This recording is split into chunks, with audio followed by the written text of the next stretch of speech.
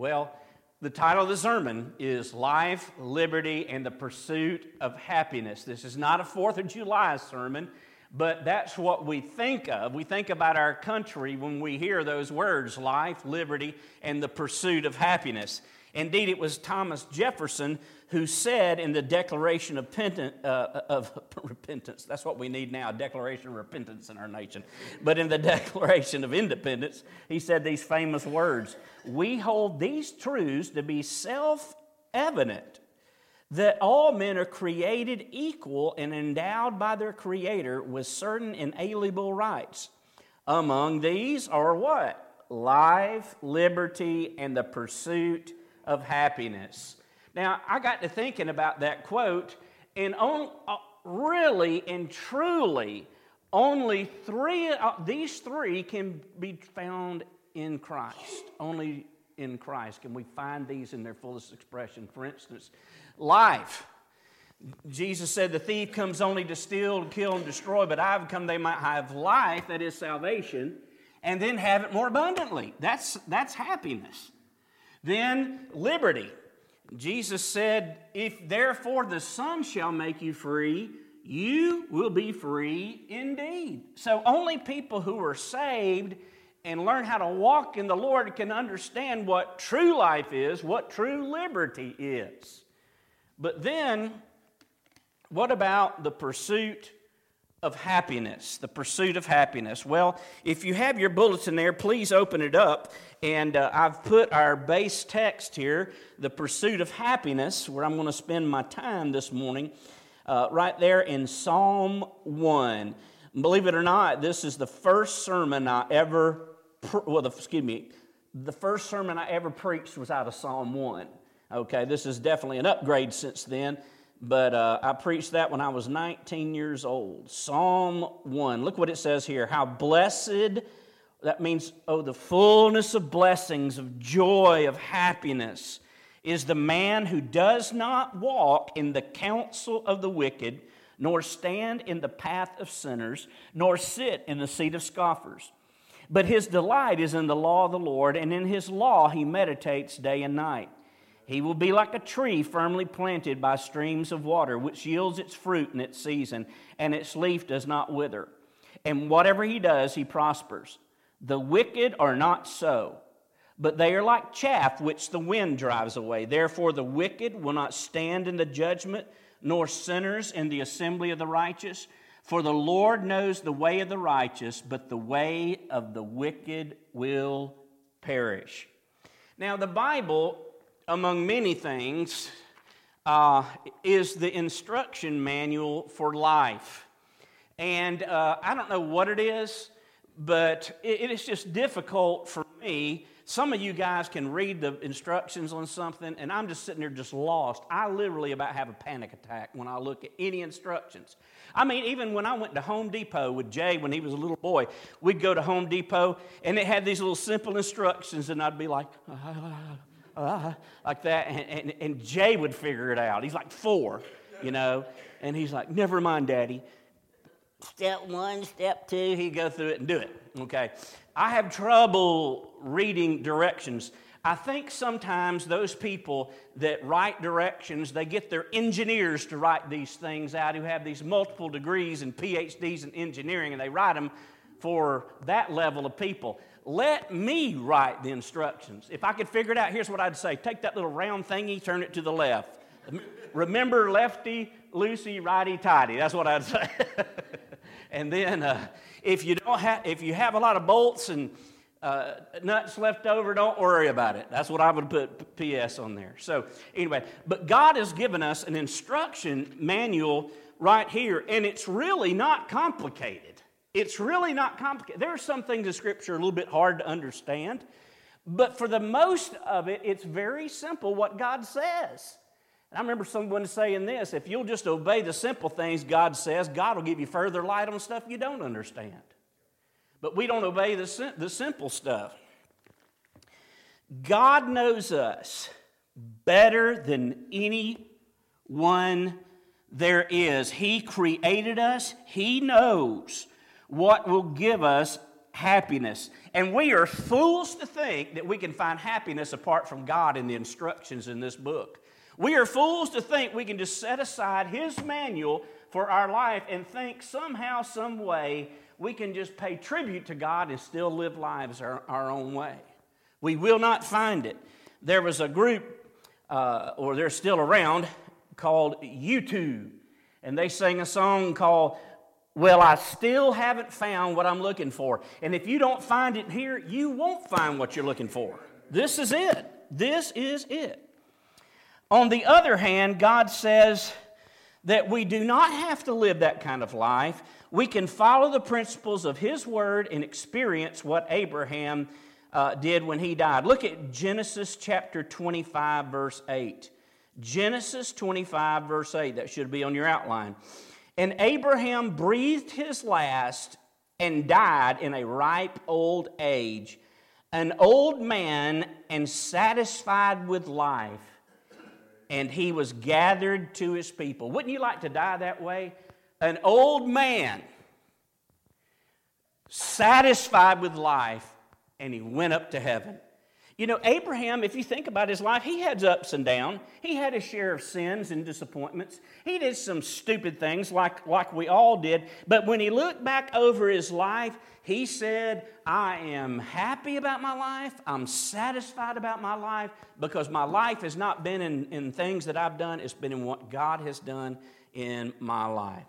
Now, in this passage, God gives us the pathway to happiness. And so we're going to look at that. First of all, as we look at the pathway to happiness, what does it tell us to do if we're going to do this? Now, this is so key. I'm going to spend a lot of time on this one.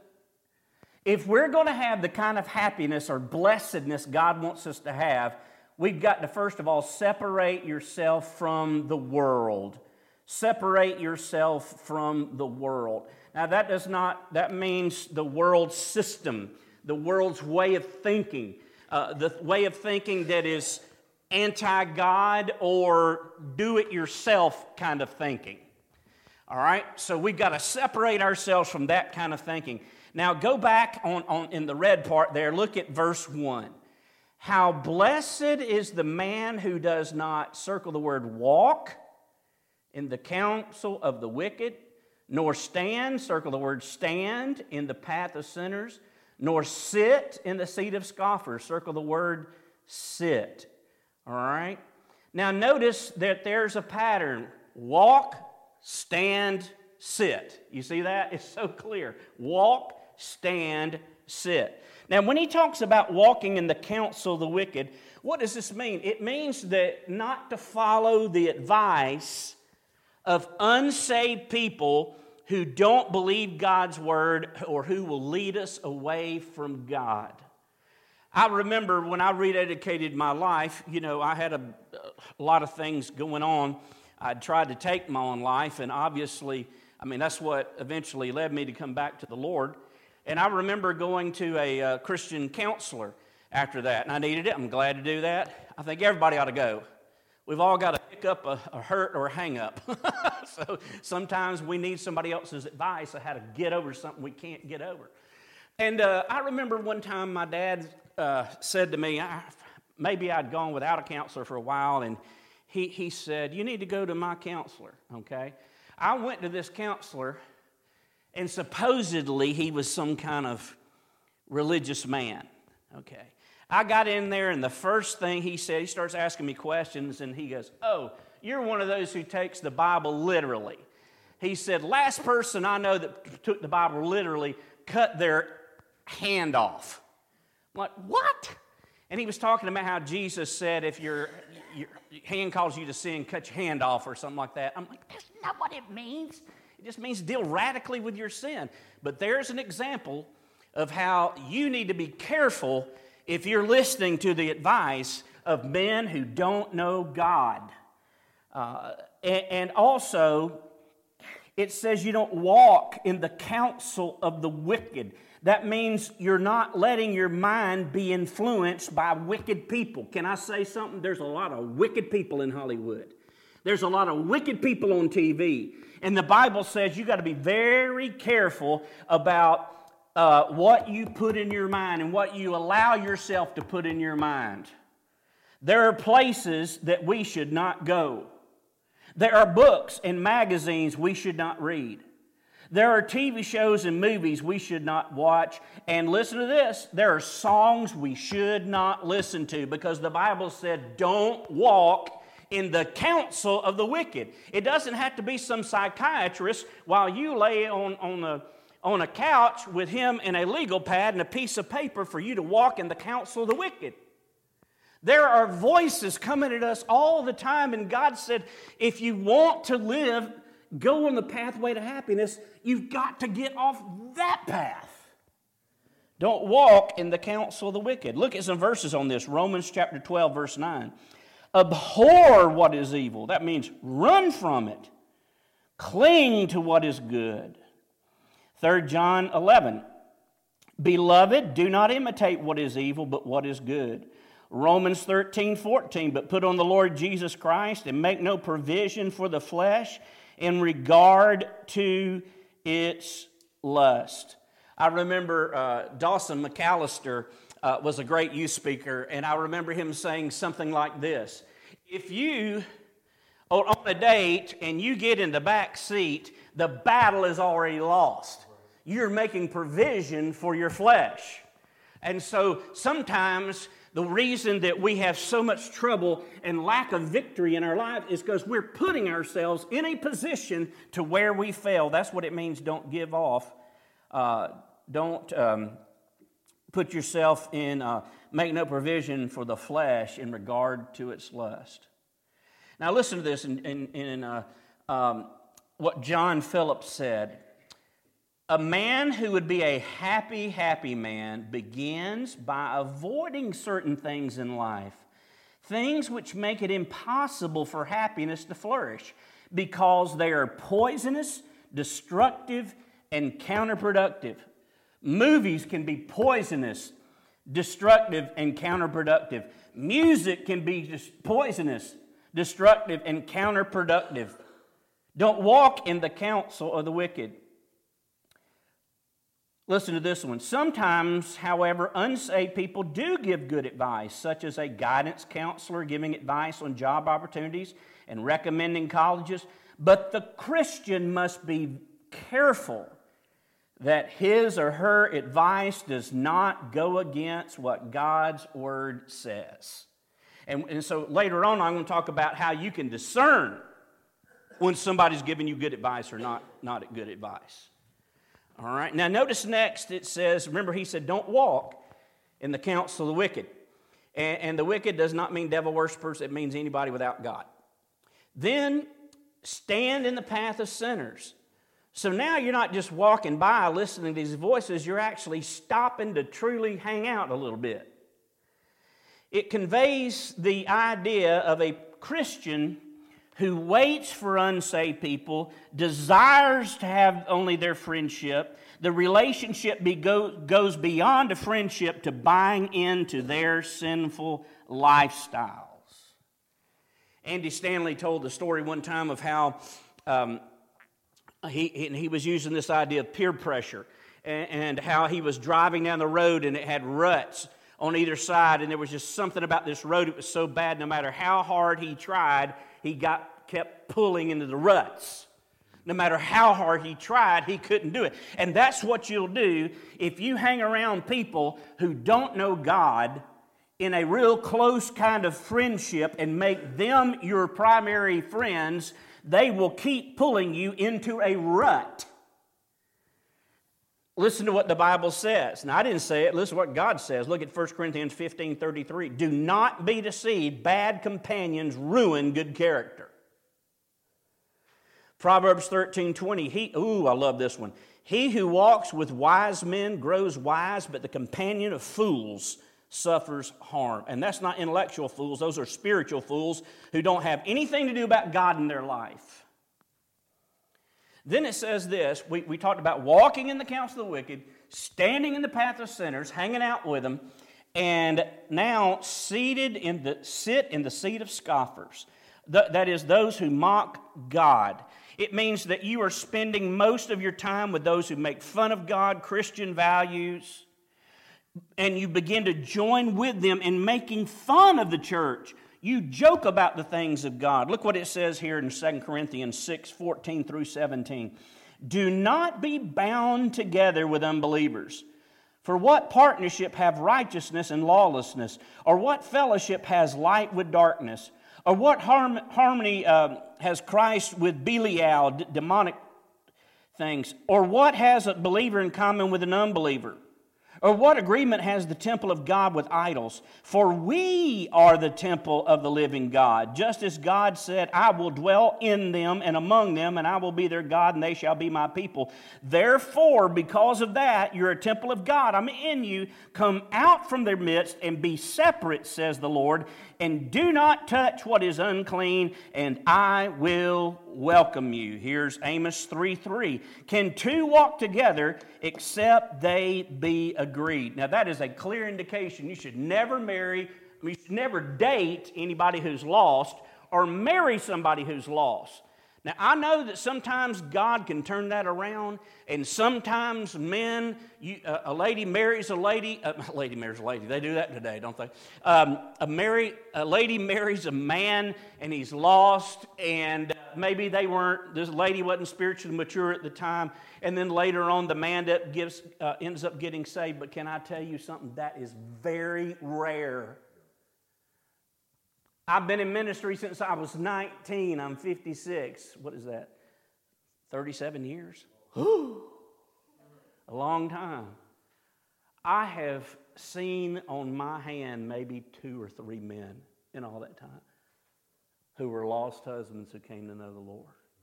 I know a lot of times those things happen before we're spiritually mature, and I'm not don't want to dog anybody here, but I'm just telling you that's why the Bible says, how can two walk together unless they be agreed? And there's always that sense where you're walking on 2 different levels. You're living in 2 different worlds, 2 different spheres of living when you do that. Now, when I preach this, God gave me this, as I said, from my first sermon, because this was the verse God used to turn my life around. God couldn't have shouted in my ears more than when I was in that mental hospital at the end of my rope at 19, so far away from God. My preacher came to visit me because I asked him to come. I was desperate. Send a preacher. He came to visit me, and I'm telling you, here's what he said. Jeff, you look like death. That's how desperate and awful I looked in that hospital. And when I was in that hospital, I cried out to God, and I said, God, I need help. I need help.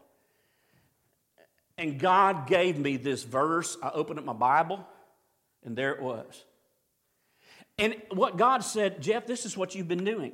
You have been walking in the counsel of the wicked. You've been filling your mind with things you don't need to fill your mind with, the music you listen to, the magazines you look at, just pumping yourself full of all these lies that are not of God. And then, what's interesting, I can trace that back. I got saved when I was in 4th grade, but I started listening to stuff I shouldn't have listened to in the 5th through 7th grade. Then in the 8th through the 9th grade, I began to stand in the path of sinners. We had a place in our school called Smokers. Anybody ever have one of those things at school where back then there was a place that was designated for smokers to go to. We were all breaking the law, but the school let us break the law down there, you know.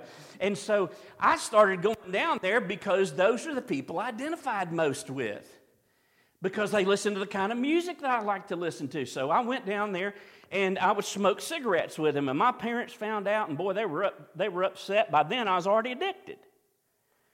And I said, listen, I'm not going to do drugs or anything like that. I'm just going to go down there and smoke. That's all I'm going to do. But you know what? That lasted for maybe about a year. And then I went from smoking to toking, you know, because the Bible says, don't stand and hang out with the path of sinners. And then through my 10th grade, through my first year of college, not only did I stand the path of sinners, but I began to sit down with those who mock God. And God said, don't do that. Don't do that. Look at what this verse says. When you hang out in the wrong places with the wrong people, you will soon do the wrong things. Now, I'm telling you, that principle is out of the Bible. It's not my advice. That principle is out of the Bible. All right, here's the next thing, okay?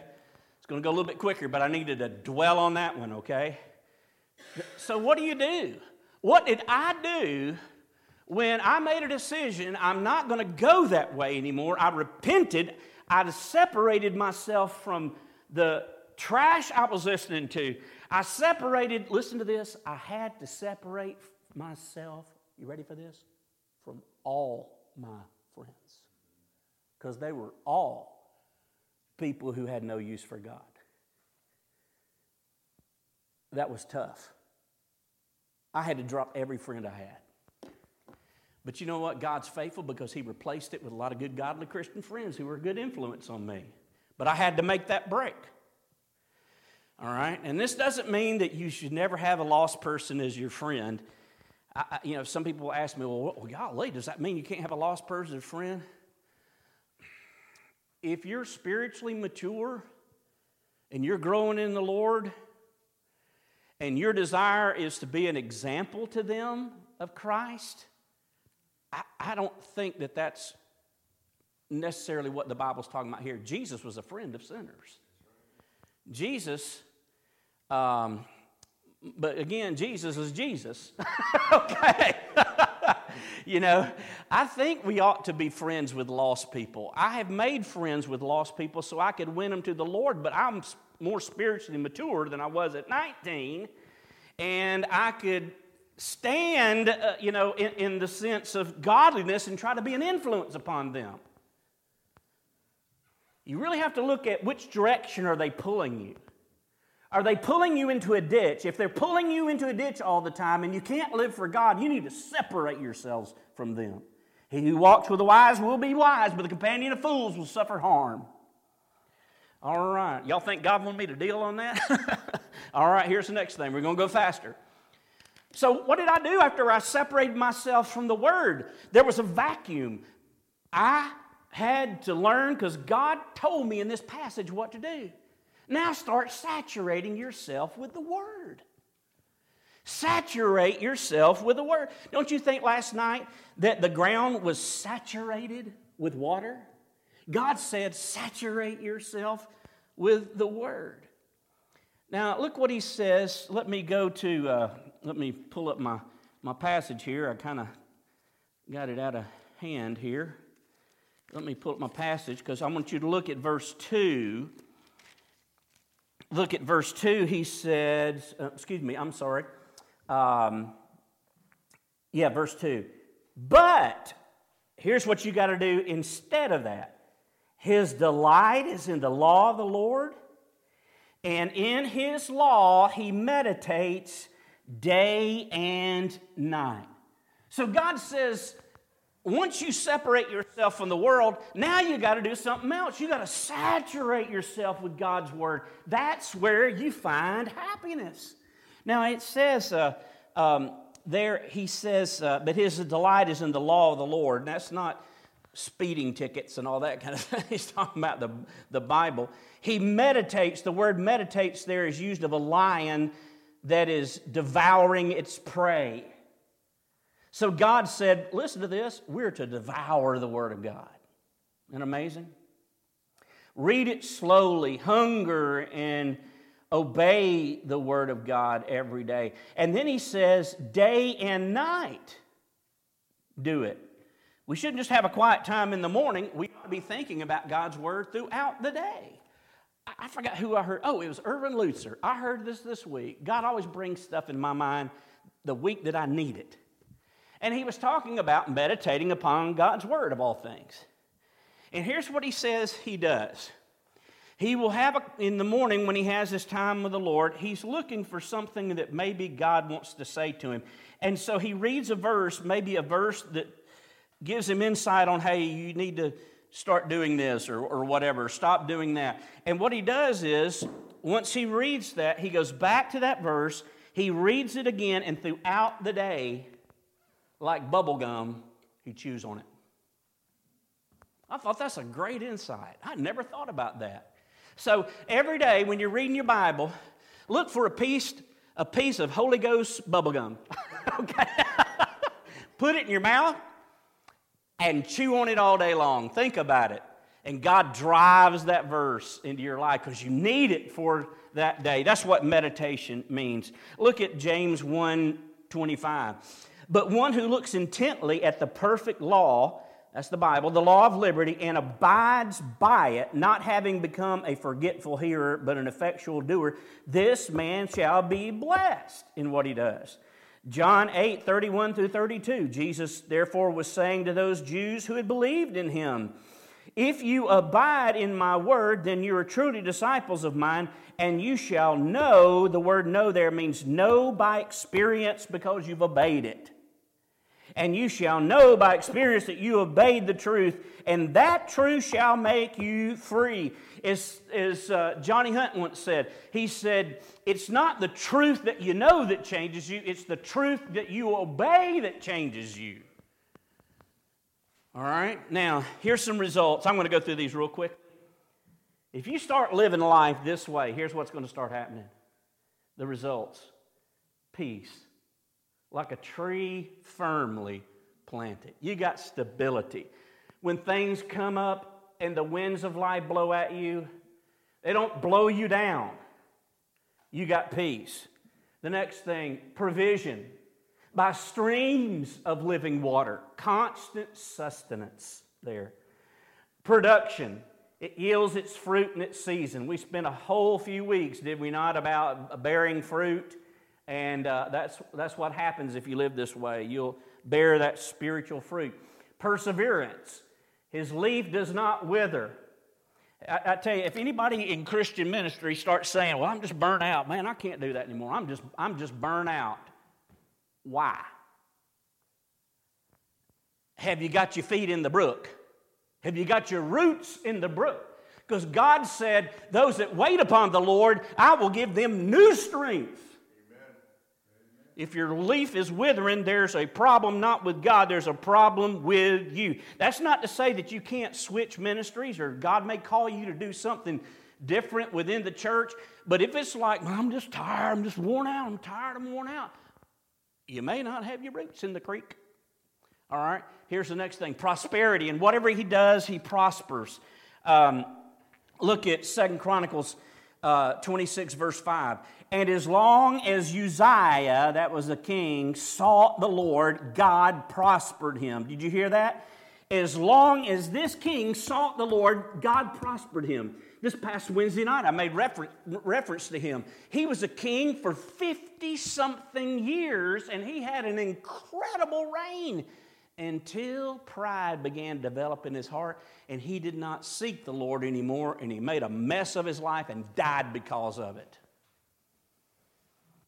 Prosperity. All right. Now, number 2, and this is going to go quick, okay? Remember, we went from that to this. That's what that passage does. Here's the pathway to hopelessness. The pathway to hopelessness. Look in verse 4 where it says, the wicked are not so. In the Hebrew, it's much stronger. It literally means not so the wicked. They can't find this pathway to happiness. Not so, people without God can have no hope. No hope. First of all, they are without purpose. Look in verse 4, where it says, the wicked are not so, but they are like chaff which the wind drives away. I remember when I was in 3rd grade, I got my first little Bible. You know how a lot of times they do that, at church or something. I got my first little Bible. It was a red Bible. It's good to have a red Bible, by the way, right? Read your Bible. But it was a red Bible, and it had pictures in it. And in one of the pictures, it showed this person who had a winnowing fork, and he was taking the wheat and stuff, and he was throwing the wheat up in the air. The wheat would fall back down, but the chaff from it would blow off. And that's what these people saw in their mind. That's what God talks about. He said, the wheat I will gather into my barn, but the chaff will be burned. That's what life is without God. The wicked stumble over what they're walking on, the Bible teaches. That's not an exact quote. But the Bible says they don't know what they're doing. Their life is like chaff going away. You may think this world is so messed up. Don't worry. Got his winnowing fork. He'll straighten everybody out on what side they need to go in. But they are without purpose. Look at Mark 8:36. For what shall it profit a man if he gains the whole world and loses his own soul? Then the next thing is they are without excuse. When they stand before God, it won't be, hold on a minute, God. They'll have no excuse. Look what it says in verse 5. Therefore, the wicked will not stand in the judgment, nor sinners in the assembly of the righteous. That is, they can't stand and justify themselves. God's going to show you, here's why you're going to hell, and they'll have no excuse. They won't stand in the judgment. They won't stand in the assembly of the righteous in order to go to heaven. Look what Jesus said in Matthew 3 verse 12. And his winnowing fork is in his hand, and he will thoroughly clear his threshing floor, and he will gather his wheat into the barn, but he will burn up the chaff with unquenchable fire. You know, there's some people who say this. Well, they'll say, well, there really is no hell. You're just going to go out of existence. It's called annihilationism is the big term. I've had a friend of mine who was like that. I had a guy at Bible college who was like that. That's what Seventh-day Adventists believe. They believe that if you're a lost person, you just cease to exist. But Jesus said, I'm going to burn them up with unquenchable fire. Now, here's the next thing is they're without hope. You know, you can go through a lot of things if you have hope. But the saddest thing about hell is not the fire. The saddest thing is you have no hope of getting out of there. Now look what the Bible says here in Revelation 20 verses 11 through 15. And I saw a great white throne, the holiness of God. And the one sitting on it, the earth and sky fled from his presence. Could you imagine that? But they found no place to hide. I saw the dead, both great and small. That is the important and not important. The well-known, not important. The kings of the earth, the presidents of the earth, and those who nobody knew, but they're lost, standing before God's throne. And the books were open. That's probably the Bible and a book of works, because he's writing down every deed, the Bible tells. Okay? He's writing down every deed of the lost person, including the book of life. That's the heavenly church roll. And the dead were judged according to what they had done as recorded in the books. What does that mean? These lost people are judged according to what they're done. I was talking to Gil the other day, and I said, God is a just, I'm so glad God is a just God, because God will punish people in different degrees of hell. Don't you think Hitler deserves more hell than the average person does? Okay? Don't you think Stalin, Manson, all those kind of guys deserve a greater degree in hell? Don't you think abortionist doctors will get a greater degree in hell when Jesus said, you mess with one of these little ones, it'd be better you had a millstone tied around your neck and thrown into the sea. And I'm grateful that we serve a just God. Hey, I'm grateful there are some people who may kill somebody who had a mental illness and they were having a hallucination. And God is a just God because He knows all those factors. He knows all those factors. But still, if they don't know the Lord, they're without hope. Look what it said. The sea gave up its dead, and death and the grave gave up their dead, and they were all judged according to their deeds. That is talking about lost people and the severity of punishment in hell because of what they did. Then death and grave were thrown into the lake of fire. The lake of fire is the second death, and anyone's name was not found recorded in the book of life was thrown into the lake of fire. But here's the good news. God gives you a way of escape. He does. He said it this way, for God so loved the world that He gave His one and only Son, that whoever believes in Him shall not perish but have eternal life. And I like this one too. Because people make fun of this. I even heard preachers say, well, they've been saying that since 1950, God's going to come back. I've heard preachers say that. He isn't really being slow about His promised return, even though it sometimes seemed that way. But He is waiting for the good reason that He is not willing that any should perish. And He is giving more time for sinners to repent. Let's bow for a word of prayer. Father, I want to thank You for this wonderful psalm that absolutely changed my life. I'm preaching this morning because of that word You gave me when I was 19, when You told me, Jeff, the reason you're here is because you've put my instructions aside. And here's what you've been doing. You've been walking in the counsel of the wicked. You've been standing in the path of sinners. And you've been seated in the seat of the scoffers. And what you need to do, Jeff, you need to separate yourself from that. And then you need to replace it by saturating yourself with the Word. And I did. And it worked. If ever I'm not happy, it's because I'm not separating myself and I'm not saturating myself. Now, the kind of happiness that God gives, listen carefully, is not that you're always having this human happiness like, oh, this is great, I just had a death in my family. Oh, this is great. It's not that kind of happiness.